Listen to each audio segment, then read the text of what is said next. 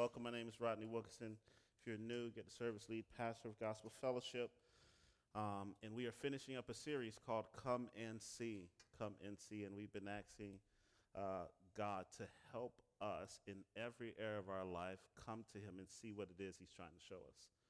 But not just for us to come, but for us to be inviting others along the way to come and see Jesus as well. Amen. Before we jump into it, I got a few announcements we want to talk about. On June 14th, we are going to be hosting something for the guys called Kingdom Men Rising. It is a movie a couple of weeks ago that came out with Pastor Tony Evans. It was only in theaters for 2 days, so a lot of people just weren't able to see it. We're going to be re-showing that movie at our office here in East Boynton. And so we want to encourage you to come out. It's going to be guys from our church and guys from outside of our church. Carlos is running point on that. You can see him if you have some other questions. I'm excited. Whenever guys can get together, it's a good day. It's a good day. Amen. So the movie is phenomenal. We want you guys to be a part of it as a $5 cover charge, which includes the movie and food and all of that. So it's going to be a good time. Come out to that. And then next week, we're starting our series, Psalms for the Summer, or Psalms for Summer. And we'll be walking through over some 9 weeks, various Psalms, with the aim that we can see where our real lives meet a real God that puts us in a position to worship him. Okay, so various topics will be discussed. Encourage you to come out and be a part of that. Amen. Today we're talking about temptation. Yeah. Help, Lord, is right. Today we're talking about temptation. Before I get started, I want to give you a working definition. Temptation is an opportunity for us to pursue a legitimate need or desire in an illegitimate way. Temptation is an opportunity for us to pursue a legitimate need or desire, but for us to do that in an illegitimate way. Amen? We're going to look at Matthew chapter 4, verses 1 through 11 for this. And in this, we're going to see the 3 categories of temptation. Jesus' victory over temptation and how he's instructing us to deal with temptation. Amen? So you guys can find me in Matthew 4, verse 1 through 11, and we'll jump in. Then Jesus was led by the Spirit into the wilderness to be tempted or tested, some translations say, by the devil. And after fasting 40 days and 40 nights, he was hungry. And the tempter came to him and said, "If you are the Son of God, command these stones to become loaves of bread." But he answered, "It is written." Somebody say, "It is written. Man shall not live by bread alone, but by every word that comes from the mouth of God." Then the devil took him to a holy city and set him on the pinnacle of a temple and said to him, "If you are the Son of God, throw yourself down, for it is written, he will command his angels concerning you, and on their hands they will bear you up, lest you strike your foot against a stone." Jesus said to him again, "It is written, you shall not put the Lord your God to the test." Again, the devil took him to a very high mountain and showed him all the kingdoms of the world and their glory. And he said to him, "All these things I will give you if you would fall down and worship me." Then Jesus said to him, "Be gone." I love that. "Be gone, Satan, for it is written, you shall worship the Lord your God, and him only shall you serve." Then the devil left him, and behold, angels came and were ministering to him. I want to talk to you about 3 things that prayerfully help us in temptation. Number 1, Spirit, lead me. Number 2, flesh, eyes, and pride. And number 3, fighting temptation. One more time. Spirit, lead me. Flesh, eyes, and pride, and fighting temptation. I want to start with a quote by C.S. Lewis. He says this: "What you see and what you hear depends a great deal on where you're standing. It also depends on what sort of person you are.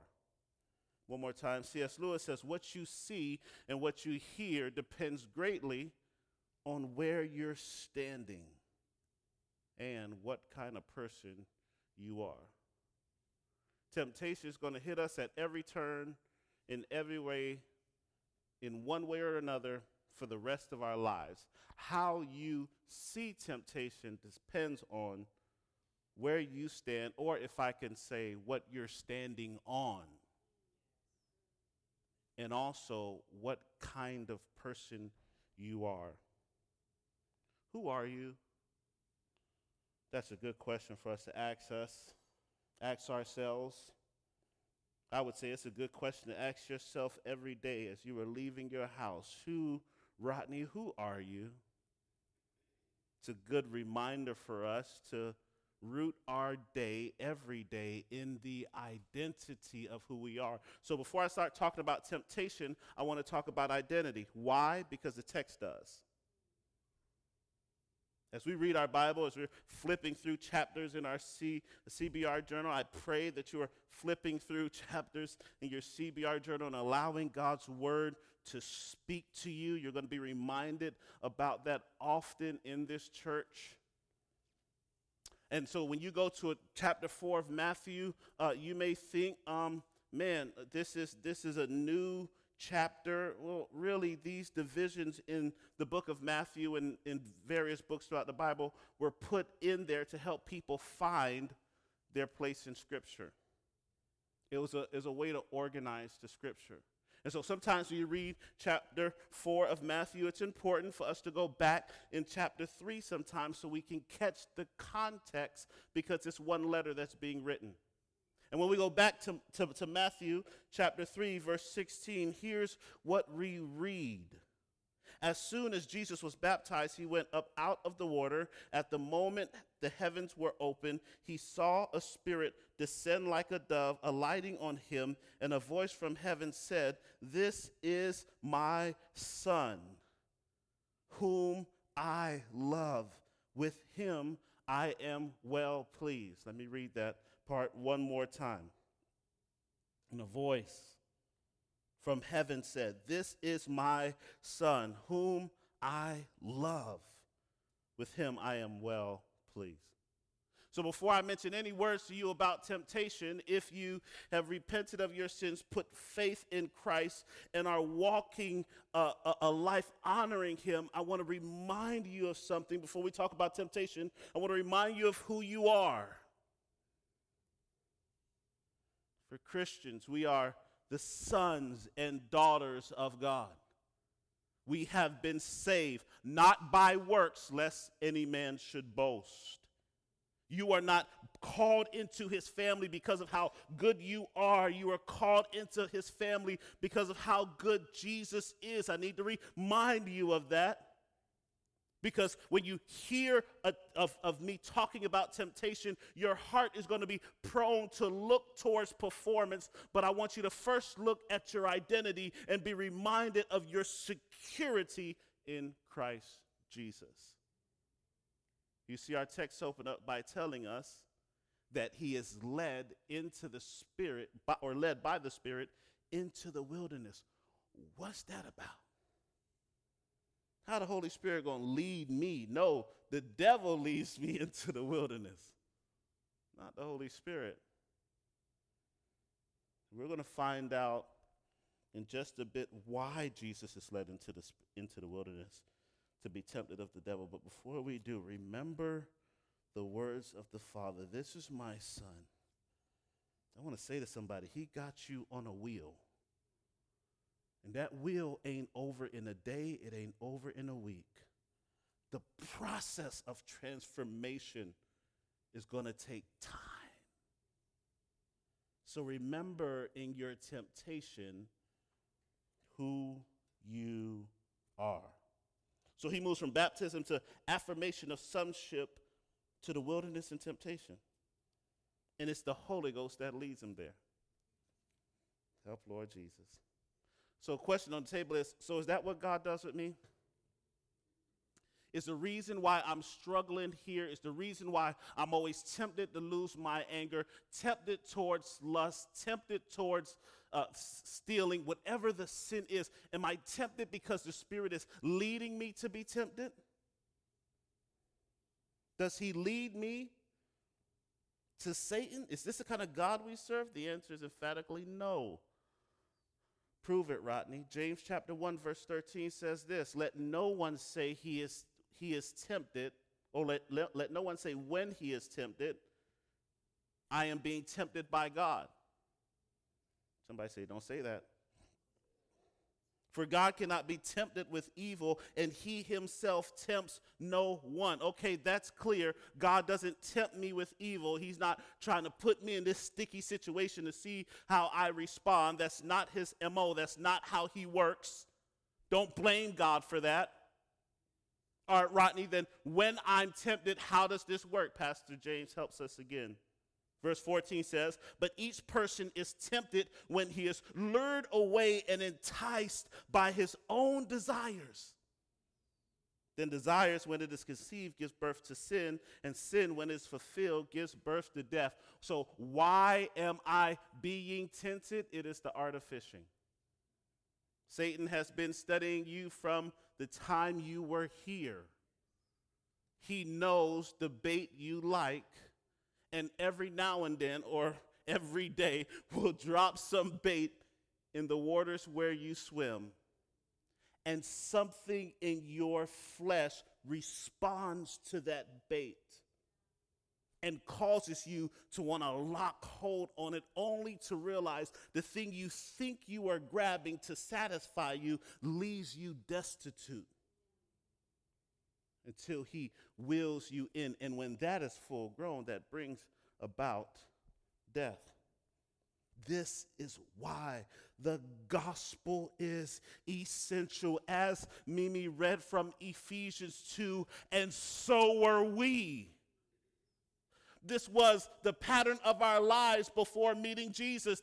We were swimming in the waters, helpless to not take the bite. We were helpless to change.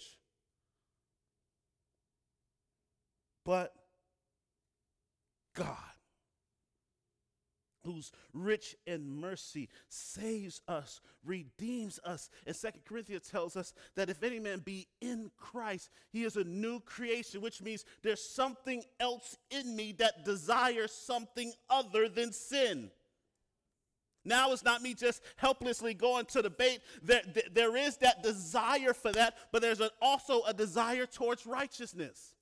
And the more I submit to this desire of righteousness, the stronger the Spirit gets in me, and I'm able to resist more. Amen. So I'm called to a new life in Christ. I'm no longer a slave to sin. So why then, Rodney, was Jesus tempted? I'll say in short, for us. We can find this out by going to the first temptation in the garden in Genesis chapter 3. If you remember Adam and Eve are in the garden, they are living their literal best life now. And then they are tempted of the devil. And if you remember what Eve says when she sees this fruit, she says, this fruit is good for food. That's the flesh. Delightful for the eyes. That's the eyes. And it makes one wise. That's pride. What we see in Jesus' temptation is the same categories were tempted of Jesus. Not the same actual thing. It's the same categories. And so in the garden, they got to live in this plush, beautiful environment. And then the temptation came. But for Jesus, he was in the wilderness with wild beasts when the temptation came. For Adam, he was able to eat of every other fruit from the trees in the garden except one. There was no want for food for Adam, but with Jesus, he had been fasting for 40 days. Adam, when the fruit is brought to him by his wife, he responds in silence, one of the saddest passages in all of Scripture, a man of apathy. But with Jesus, he stands boldly in front of the enemy, and he declares to him the word of God.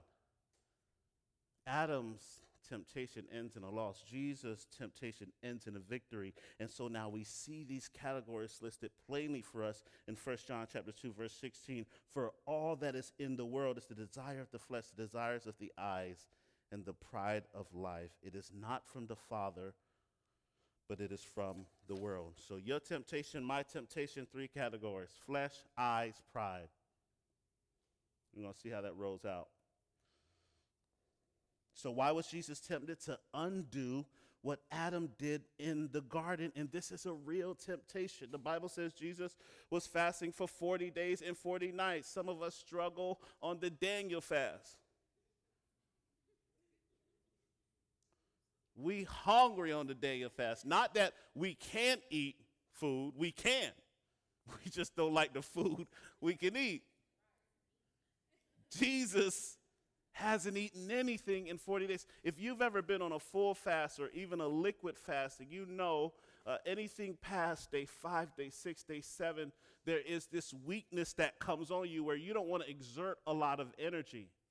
As you continue fasting, it can even be like you're weak, you're almost delirious at times. Jesus had been fasting for 40 days and for 40 nights, and that's when the devil comes. Footnote for temptation: he ain't coming for you when you're on your mountaintop. He's been studying you your whole life. He knows when and where to send the bait. He knows the kind of bait you don't want. He knows the kind of bait that drives you crazy. He says to Jesus, yo, you hungry? He's 100% man, 100% God. He is human, and he's hungry. That's real. That's not make-believe. That's not mystical. He's a human, and he's hungry. He says, if you the Son of God, it's about identity. Turn these stones into bread. And the question on the table is, what's wrong with that? Jesus, just boom, stone the bread, eat. You hungry. What's wrong with that? Number one, he's not going to take orders from the enemy. And number two, he's not going to use his power to fulfill his selfish desires. He has done it. Remember in Exodus, it is God the Father, God the Son, God the Holy Spirit that makes manna fall from heaven or bread fall from heaven when the people are hungry. He'll do it again later when there's this boy with 2 fish and 5 loaves of bread, and there's this multitude of people, 5,000 men, not including women and children, are hungry. The Bible says Jesus will take that food, break it, bless it, and give it, and it'll feed 5,000 people. He knows how to multiply bread. Footnote for us, he knows how to provide. He's your Father. He knows how to take care of you. Look over the course of your life. He's faithful. So the temptation is trying to get us to doubt the provision of God. To focus in on our appetites. This is our flesh. This is our flesh. When we think about our flesh, I want you to think about stuff like eating. When you're tempted to overeat or to not eat anything to preserve your figure. When you think about sex, sexual needs, you could be tempted into, oh man, it's a plethora of things sexually we're tempted towards. We'll talk about that in a bit. Jesus says to that temptation, man shall not live by bread alone, or in other words, you are not your appetite. This is the stuff you teach your kids. Daddy, I'm going to get y'all something to eat. What y'all want? Ice cream. It's lunchtime. Ice cream. Son, you are not your appetite. And because I'm your Father, I give you what you need in spite of what you want. But it's important for us to understand as we're tempted, whatever the temptation is, I want to encourage you to get a couple of things in your mind. There's more than one. Get a couple of things in your mind. And when you are tempted to do that, when you are tempted to withdraw and isolate yourself from everybody, When God calls you into a life of community, when you are tempted to want to have someone outside of your spouse, when you are tempted to say, man, this is my boyfriend, this is my girlfriend, or this is just a hookup, just something I need right now. Ice cream. The desire for it is not necessarily wrong, but the way you're coming about that desire is wrong and does not yield God glory and is not good for you. Amen. You are not your appetite. So what do? You fight. I remember growing up in the church, I would hear testimonies. They would have testimony service, and the guy would come up. I remember a guy was actually, I won't give too many details. People start figuring stuff out. This guy at a church I used to attend a while ago, and he comes up to the front, and he's giving his testimony. He said, man, I used to be out there. I used to be wilding. You ever hear people give a real long testimony of how wicked their life was? And then when it comes time to talk about Jesus, they only got this little small thing to talk about Jesus. So he's there, and he's running the game, how he used to run the streets, whatever, drink, smoke, and do drugs and all of that. He's like, man, but then when I gave my life to Jesus, I went to a church where you start, once you say give your life to Jesus, the organ tune up and they boom. You know, I give my life to Jesus. And then after that, we can just go. And then anyway, he's there and he's giving that testimony. And then he says this, and God took the taste out of my mouth. And boy, the church go, oh, he don't even want it no more. So has God done that? Yes. Can God do that? Yes. But I just think that's a scenario that sometimes is more rare than we let on. Sometimes I had a life of this.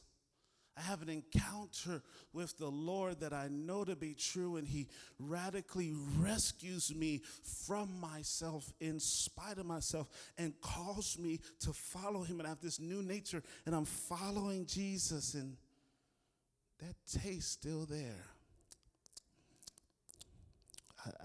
I don't want the taste to be there. I hate the taste, but I can't scratch the taste out of my mouth.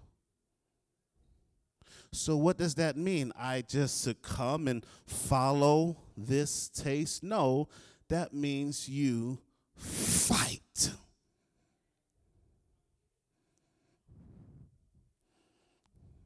Russell Moore says this concerning this kind of thinking. It is like the repentant drunkard who says, every time I hear the clink of ice in a glass, I tremble with desire. But God is faithful in keeping me sober. It is like the girl with same-sex desires might conclude she is doomed to be a lesbian because she isn't drawn to boys and is still fighting her attraction to girls. Or a brother who is so locked in the vice grip of pornography that they decide to refuse to use a cell phone altogether and be inconvenienced in an attempt to honor God. It is like the family member who have cut up their credit cards to keep from spending every paycheck on what they see advertised may conclude they're just not spiritual enough to follow Christ because they still war against their wants. What is Russell Moore saying? Whatever your proclivity to sin is, you fight it with all you have. What this helps us to understand that God is not so necessarily concerned with how comfortable you are in this life. He is concerned about how you are being conformed to his very image. Amen. So Jesus says, man shall not live by bread alone. He quotes Deuteronomy chapter 8, verse 2 through 3, and it says, remember how the Lord your God led you all the way in the wilderness for these 40 years to humble and test you in order to see or to know what was in your heart, whether or not you would keep his commandments. He humbled you, causing you to hunger, and then feeding you with manna, which neither you nor your ancestor had known, to teach you that man does not live by bread alone, but by every word that comes out of the mouth of God. He led them in the wilderness for 40 years. Jesus was fasting for 40 days. He humbled them with hunger. Jesus was hungry. And he fed them with manna, and Jesus is the bread of heaven. You see, our victory over every temptation rests on the victory that we have in Jesus. Amen. Temptation number 2, cast yourself down. This is the pride of life. In this temptation, he takes him to the pinnacle of the temple, and he's saying, if you're the Son of God, this is always the question, reminder, it's about identity. If you are the Son of God, we can also say from that, if God is your Father, it's not just about identity, it's also about fatherhood. This is a question of, can you trust Father God? Cast yourself down, throw yourself down, and the angels will catch you. He's trying to get Jesus to perform. He's trying to get Jesus to show off his deity, to prove his identity. But he doesn't show off to prove who he is. He rests in who the Father has already said he is. And that's good news for us. Sometimes we are tempted to compete with the person next door, down the street, our coworkers, our friends, our family. We are stuck in a rut of competition, and we don't need to compete with each other. We need to be completed in who God says we are. I'm complete in him. And I need to tell myself that, I need to be indoctrinated with my own identity and who my Father is. The question on the table is this: can I count on God to protect me? If you're the Son of God, if he's your Father, if you throw yourself down, he'll protect you. Will God protect you? Oh, don't that sound like him? I don't mean to sound like him this morning. But when he talked to me, that's how he be sounding. Have God said? Ain't you the preacher? Ain't you the pastor? He tempts us to say, will God protect me? Jesus saw through the devil's implication, understanding that Psalms 91 does not teach that the anointed would not face trouble. The song instead teaches us that trouble will not triumph over the anointed. God promised to protect the anointed, but not by exempting him from trouble. Hear this morning. Instead, the promise is that God would be with him in the trouble. The temptation of the enemy is to try to get him long term to, whatever you do, don't you go to that cross. Don't you die on that tree. And in your temptation and in mine, he's trying to get us to think, you can't trust God. You got to do it on your own. You got to bust your own moves. He can't be trusted. He take too long. I don't even know if he sees you. Is he listening to your prayers? What is this thing called the church? He'll go time and time again to get you to question the fatherhood of God.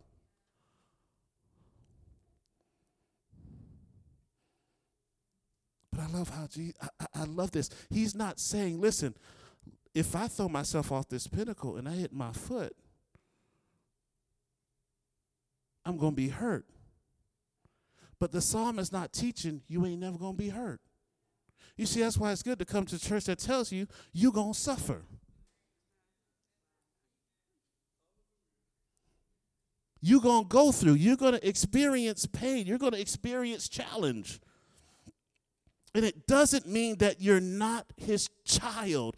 It just means that in the challenge, God shows up with you. And God in trouble is better than the absence of trouble. God in it with me in a crucible. When I feel like I'm about to lose my mind, when I can't see left from right, right from wrong, light from darkness, God in the trouble with me is better than the absence of trouble. His best gift that he gives to us is his presence. This is why heaven is amazing. And I love how limited the information is he gives us about heaven. Most of us scholars ain't sure what's going to happen when we get up there. But here's what we are guaranteed about heaven. It's where God is.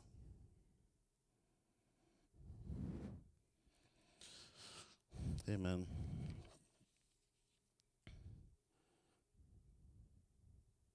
I'm going to give you some real life examples so you feel it. It's the story of a young woman who gets married to her husband. And even on a wedding day, the life of her family is just hitting her all day long. She grew up in a family where she grew up with her father and her mother. She loved her father. She adored her father. She followed her father where she went. She was a true daddy's girl. But then in her junior year, she found out that her father was sleeping with another woman that was several years older than she was. And her life crumbled. And so she gets married, and she gets into her marriage. Here are the questions that are coming up with her and her husband. Where were you? Who was there? Give me your phone. How can I trust you? Now, even though this man is trying to walk out in integrity as much as he can, and it doesn't matter how many times he tells her where I was, what access you have to my phone, she's always fearful that the thing that happened to her mother will happen to her. What is this woman to do?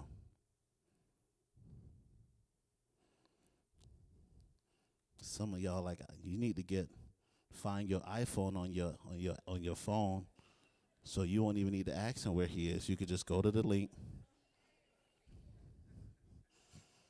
I see where you at.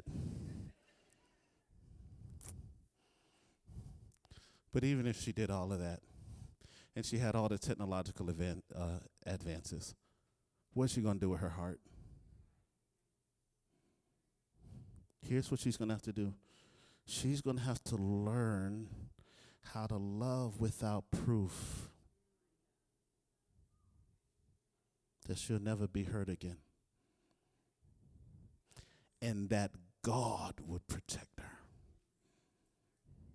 with his presence. Notice the last part of what I said. Not that he will affair-proof her marriage.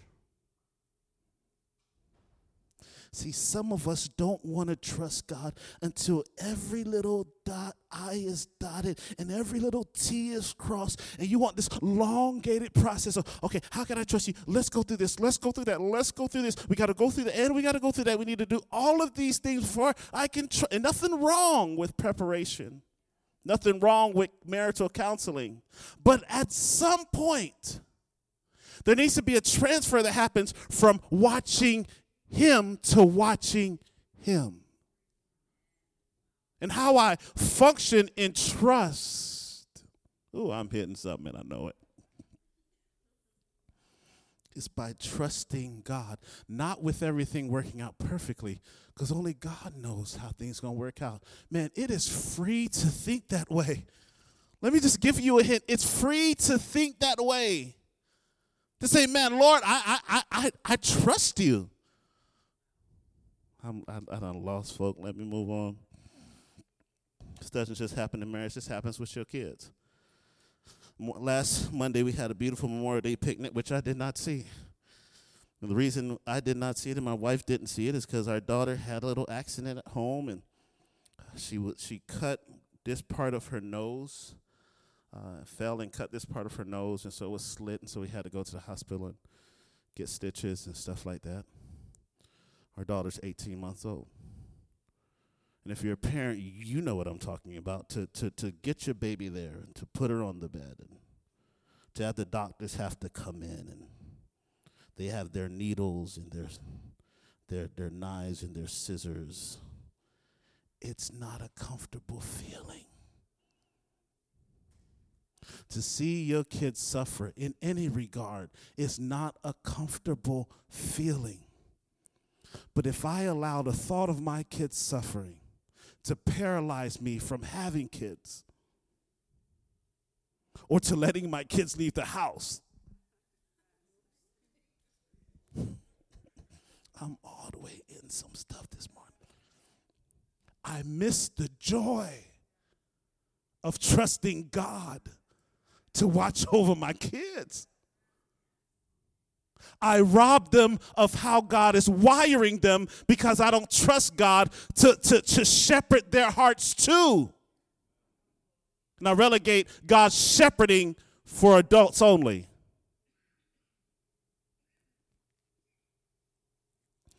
It's a beautiful thing when we learn that not only is God my provider, he'll give me bread, but he's my protector. He keeps me and watches over me. And I'm so glad I got a theology, y'all, that don't say you ain't going to get sick if you trust him. If you trust him, you have money in your account. If you're faithful in your giving, you'll never run low. I'm so glad that's not my theology. So I live long enough to know you can pray till your eyeballs fall out. You can lay hands on the sick and pray, Lord, heal, deliver, standing. You could feel the anointing while you're doing it. Whew, I know something changed. And still, unfortunately, still don't see the result you want. You can be given and you say, man, I'm struggling. I need to up my giving. You can up your generosity and still don't have what you need. That ain't good news, is it? Or is it? Unless his presence, hear me this morning. Those that know what I'm talking about, you know, and those that don't, you just don't. It's his presence that comes alongside you in the midst of the hardest day of your life. You'll find out something about God that you didn't know before. You'll find him to be a God that provides. You'll find him to be a God that protects you. You'll find him to be a God of inheritance. Last point. Last temptation, we talked about the lust of the flesh, then the pride of life. Now we're talking about the lust of the eyes. The enemy says, if you're the Son of God, bow down and worship me. Each temptation becomes more descriptive. He moves from black and white television to HD. Now he takes him to this high mountain. The higher you go, the farther you can see. And shows him all the kingdoms of the world and their glory. He gives them this fantasy. You know, fantasy is what's not real. He shows them all these kingdoms and their glory. It was this way of saying, look, all the kingdoms are here. All their glory is here. And guess what they want? They want you, Jesus. They're ready to forsake their idols and bow down and worship you if you would just bow down and worship me.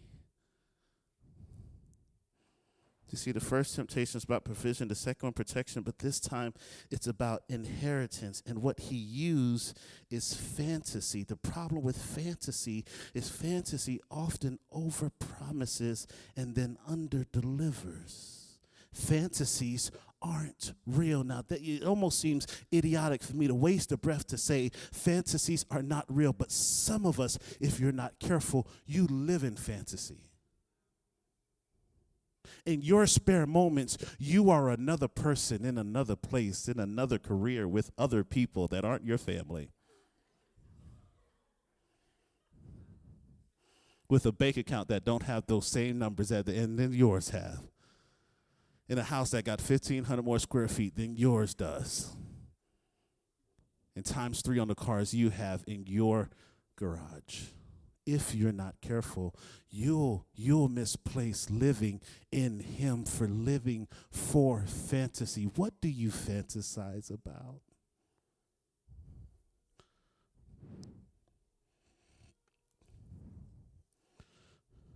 He was trying to get Christ to take the easy way out. He was trying to shorten the road to lordship from this long road to the cross to this short act of just bowing down and worshiping Satan for a moment. Now you may say, Rodney, this is stupid. Why would anybody worship Satan? The worship, as was said in worship, is what we ascribe value to or honor to. Jesus says it this way: no man can serve two masters. Either you'll love one and hate the other, or hate the other and love the one.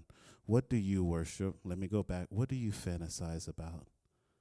Tim Keller says the way that we identify our idols is where our mind goes when there's nothing else to think about. Many of our temptations try to get us to shorten the time it takes to get where we're going. And let me tell you what this sounds like. Look how you living. You should have this by now. You should have that by now. Look at your house. You deserve more than that. Look at my singleness. You deserve more than that. What you're doing ain't going to hurt nobody. Don't nobody else see. Particularly the temptation of pornography. It's this sin that happens in quote unquote secret. It don't affect nobody. God will understand. God will forgive. You see, we do these things to rationalize our own sin. But look how Jesus responds. No compromise, no concessions, no backroom deals. He looks the devil in the face and says, "Be gone, Satan. You shall worship the Lord your God, and him only shall you serve."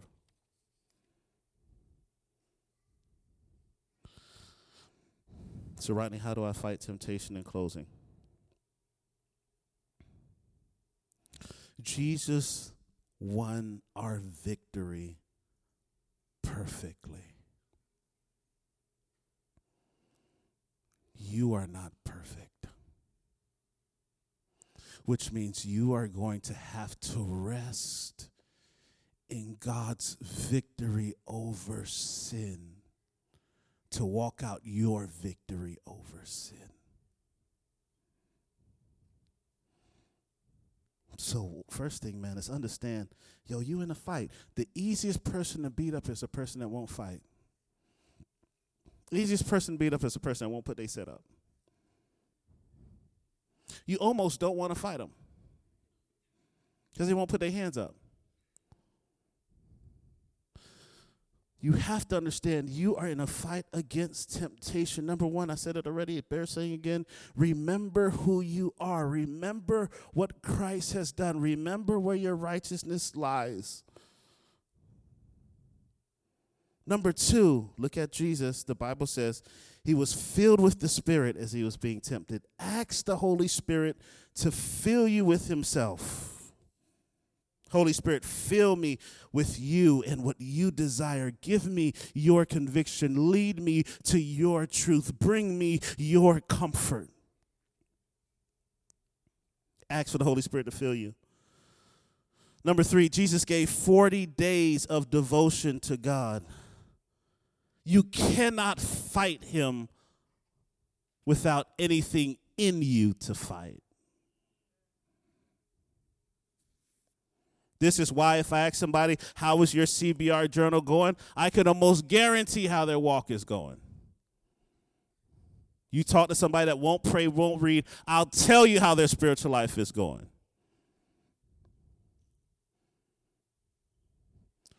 Got a text message just today. I said, how are you doing? Checking in on some folk. How you doing? Struggling. What you're struggling about? Feeling inadequate, depressed, defeated, with no motivation for life. Here's what I responded, how I responded. What's the addiction?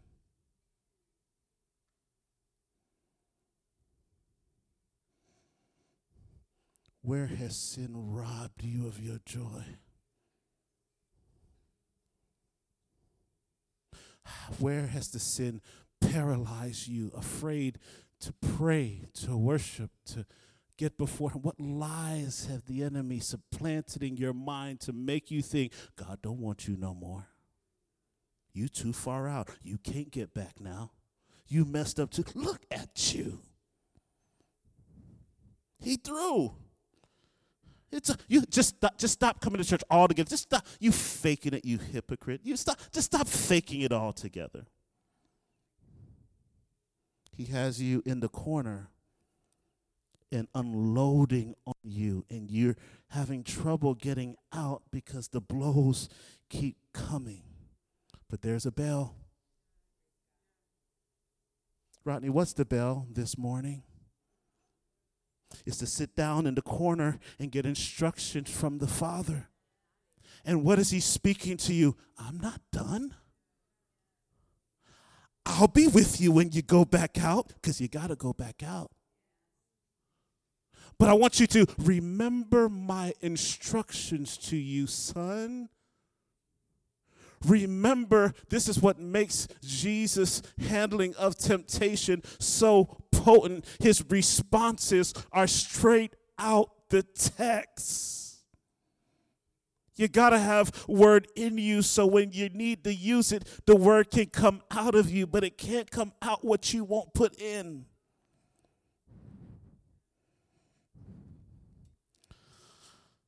It takes devotion.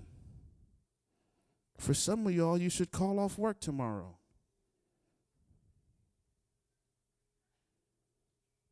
For some of you all, you should go home and lock yourself in the room and lay on your face before God. For some of you, a fast is needed. It's a time of consecration.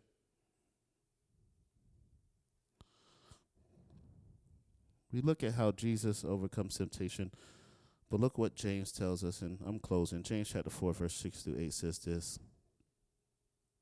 But he gives more grace. Oh, I love it. He gives more grace. Who does he give grace to? The humble. See, if you so such and much and you so religious and you got it all together and you have the perfect devotion time and you have the perfect gospel fluency and you have the perfect this and the perfect that and you can look down your spiritual nose on other people, then you don't get grace. The text says he opposes the proud. He stiff-arms the prideful, but he gives grace to the humble. So watch verse 7 now, James 4, verse 7. 3 things we do to fight temptation. Number 1, we submit ourselves to God. Resist the devil. Number 2, and he will flee. Number 3, listen to it again. Submit yourself to God. Resist the devil, and he will flee. Submit yourself to God. Resist the devil, and he will flee. Submit yourself to God. Rodney, how do I submit myself to God? You come under him. What does it mean to come under him? I come under his word. There it is again, devotion. I come under him and I take my cares, my concerns, my anxiety, my depression, my loneliness, my trouble, what they said and what they did in my past and my history, and I cast my cares on him, for he cares for me. So I'm going to go to him, and I'm going to get off this phone. I'm going to go to him in prayer. And I'm going to trust that he does more in me praying to a God that I can't hear talking back to me than can happen when I'm just running my mouth on the phone. Submit to God. I submit to God in obedience of what he's already told me to do. So if I'm in a situation and I know what the will of God is because it's written in his word, then I stop doing what I want to do and I start doing what he's calling me to do, all by the power of his Spirit. For some of us, you need to pluck your eye out. Not literally. Metaphorically. There's stuff that's around you that need to go. If every time you watch that show, it leads you to promiscuity, stop watching that show. But ain't nothing wrong. We ain't talking about wrong. Help, Lord. Submit yourself to God. Resist the devil. That means, bruh, you better fight. you got to resist. I got to, no, not today. No, got to go the other way.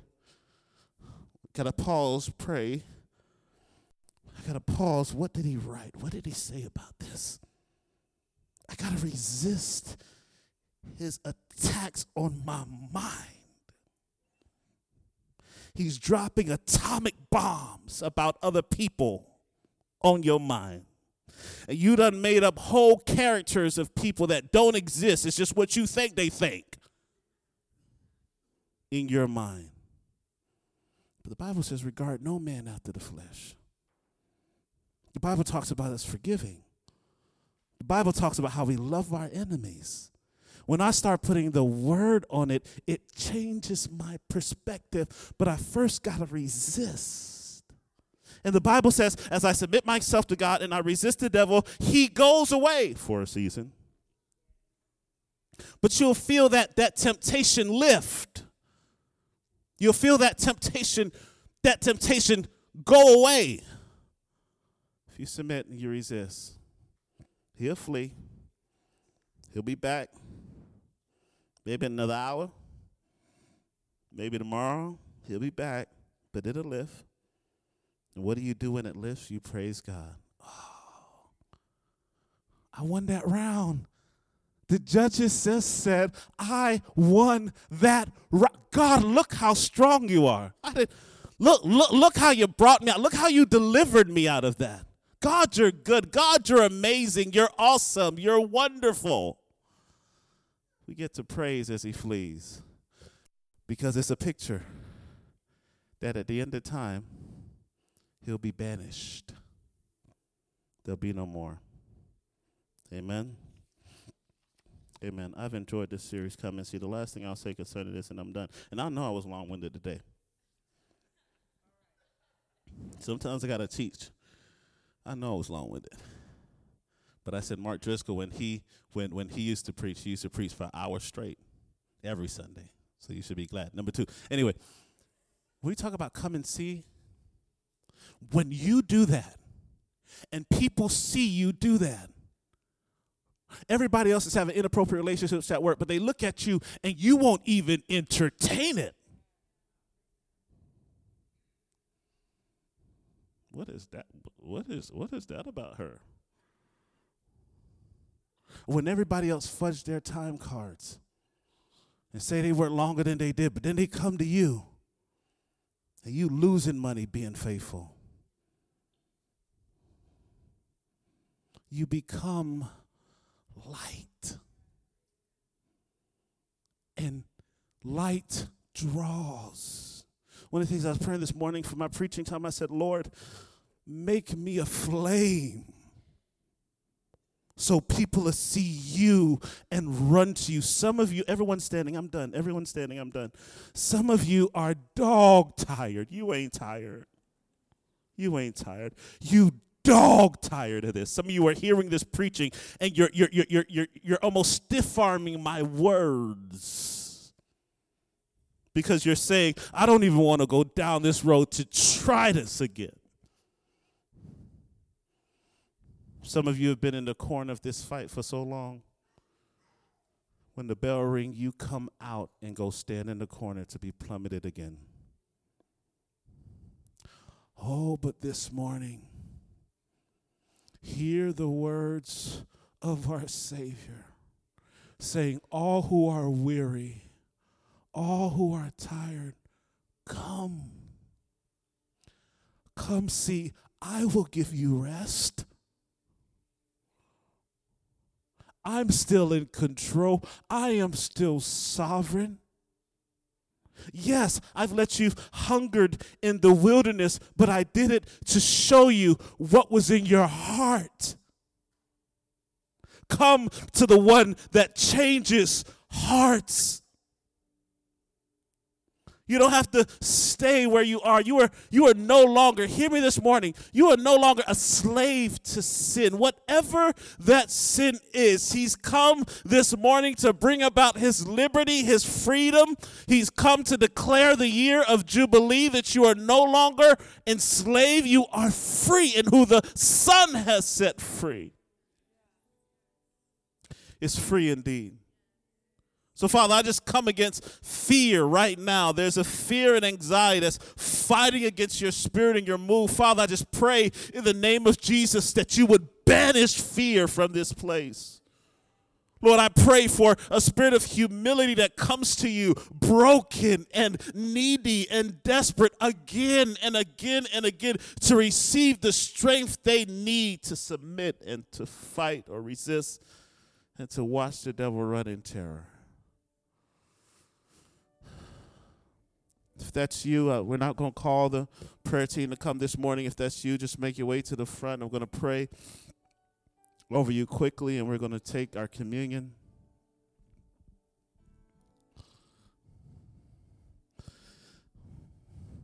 As a younger preacher, I used to judge my sermon on who came for prayer. But I know better now. I know better now. Father, I pray again, would you just banish fear over that heart now, over that heart right now, a spirit of pride and preserving self-image. I just pray, God, would you break that now in the name of Jesus? Lord, your people desire to be free. Your people desire to learn how to fight, and they're going to have to fight, Lord.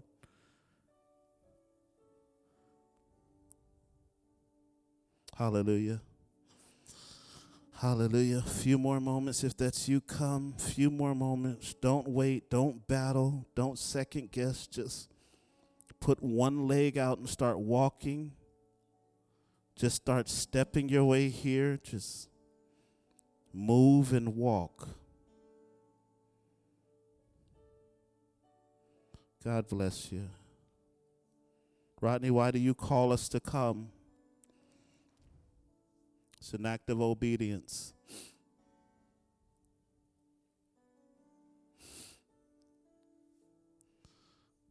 For those that have come, I want you to look at me for a moment. Look at me for a moment.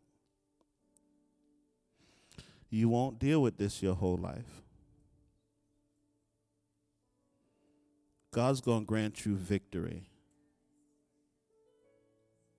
Did you hear me? God's going to grant you victory. God's going to grant you victory.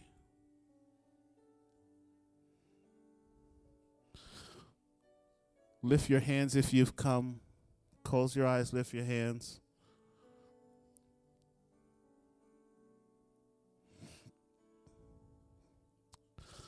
Father, I pray in the name of Jesus for those that have come.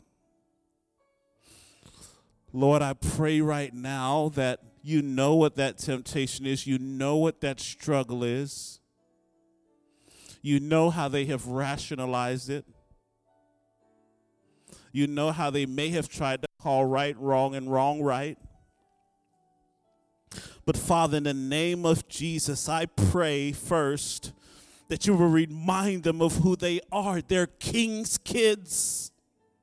They are king's kids. They belong to you. You've paid for them with your own blood. You've granted them positional righteousness. Oh, now, Lord, would you work about your sanctification in their hearts?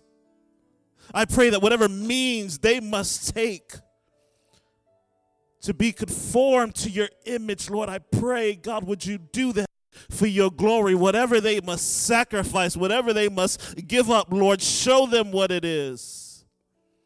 Oh, God, thank you. Oh, Lord, thank you. Lord, and don't you let that hinder their call. They're called to be salt and light. They're called to be influencers wherever you've placed them, however you've placed them. Lord, grant them victory and freedom so they can be who you called them to be. Thank you, God, that greater is he that's on the inside of us than he that's in the world. Lord, I just pray right now that you would fill them with your spirit, that you would give them wisdom and understanding. I pray for accountability of friends and loved ones and brothers and sisters in Christ that would hold them accountable to whatever it is. I pray for their other relationships, their work relationships, their family relationships. God, bring about what you want to do in their lives. So, Lord, we thank you and we trust you for that. Thank you for the people that they'll lead to Christ. Thank you for their spiritual inheritance. In Jesus' name we pray. You may be seated. God bless you. God bless you. Give them a hand, would you?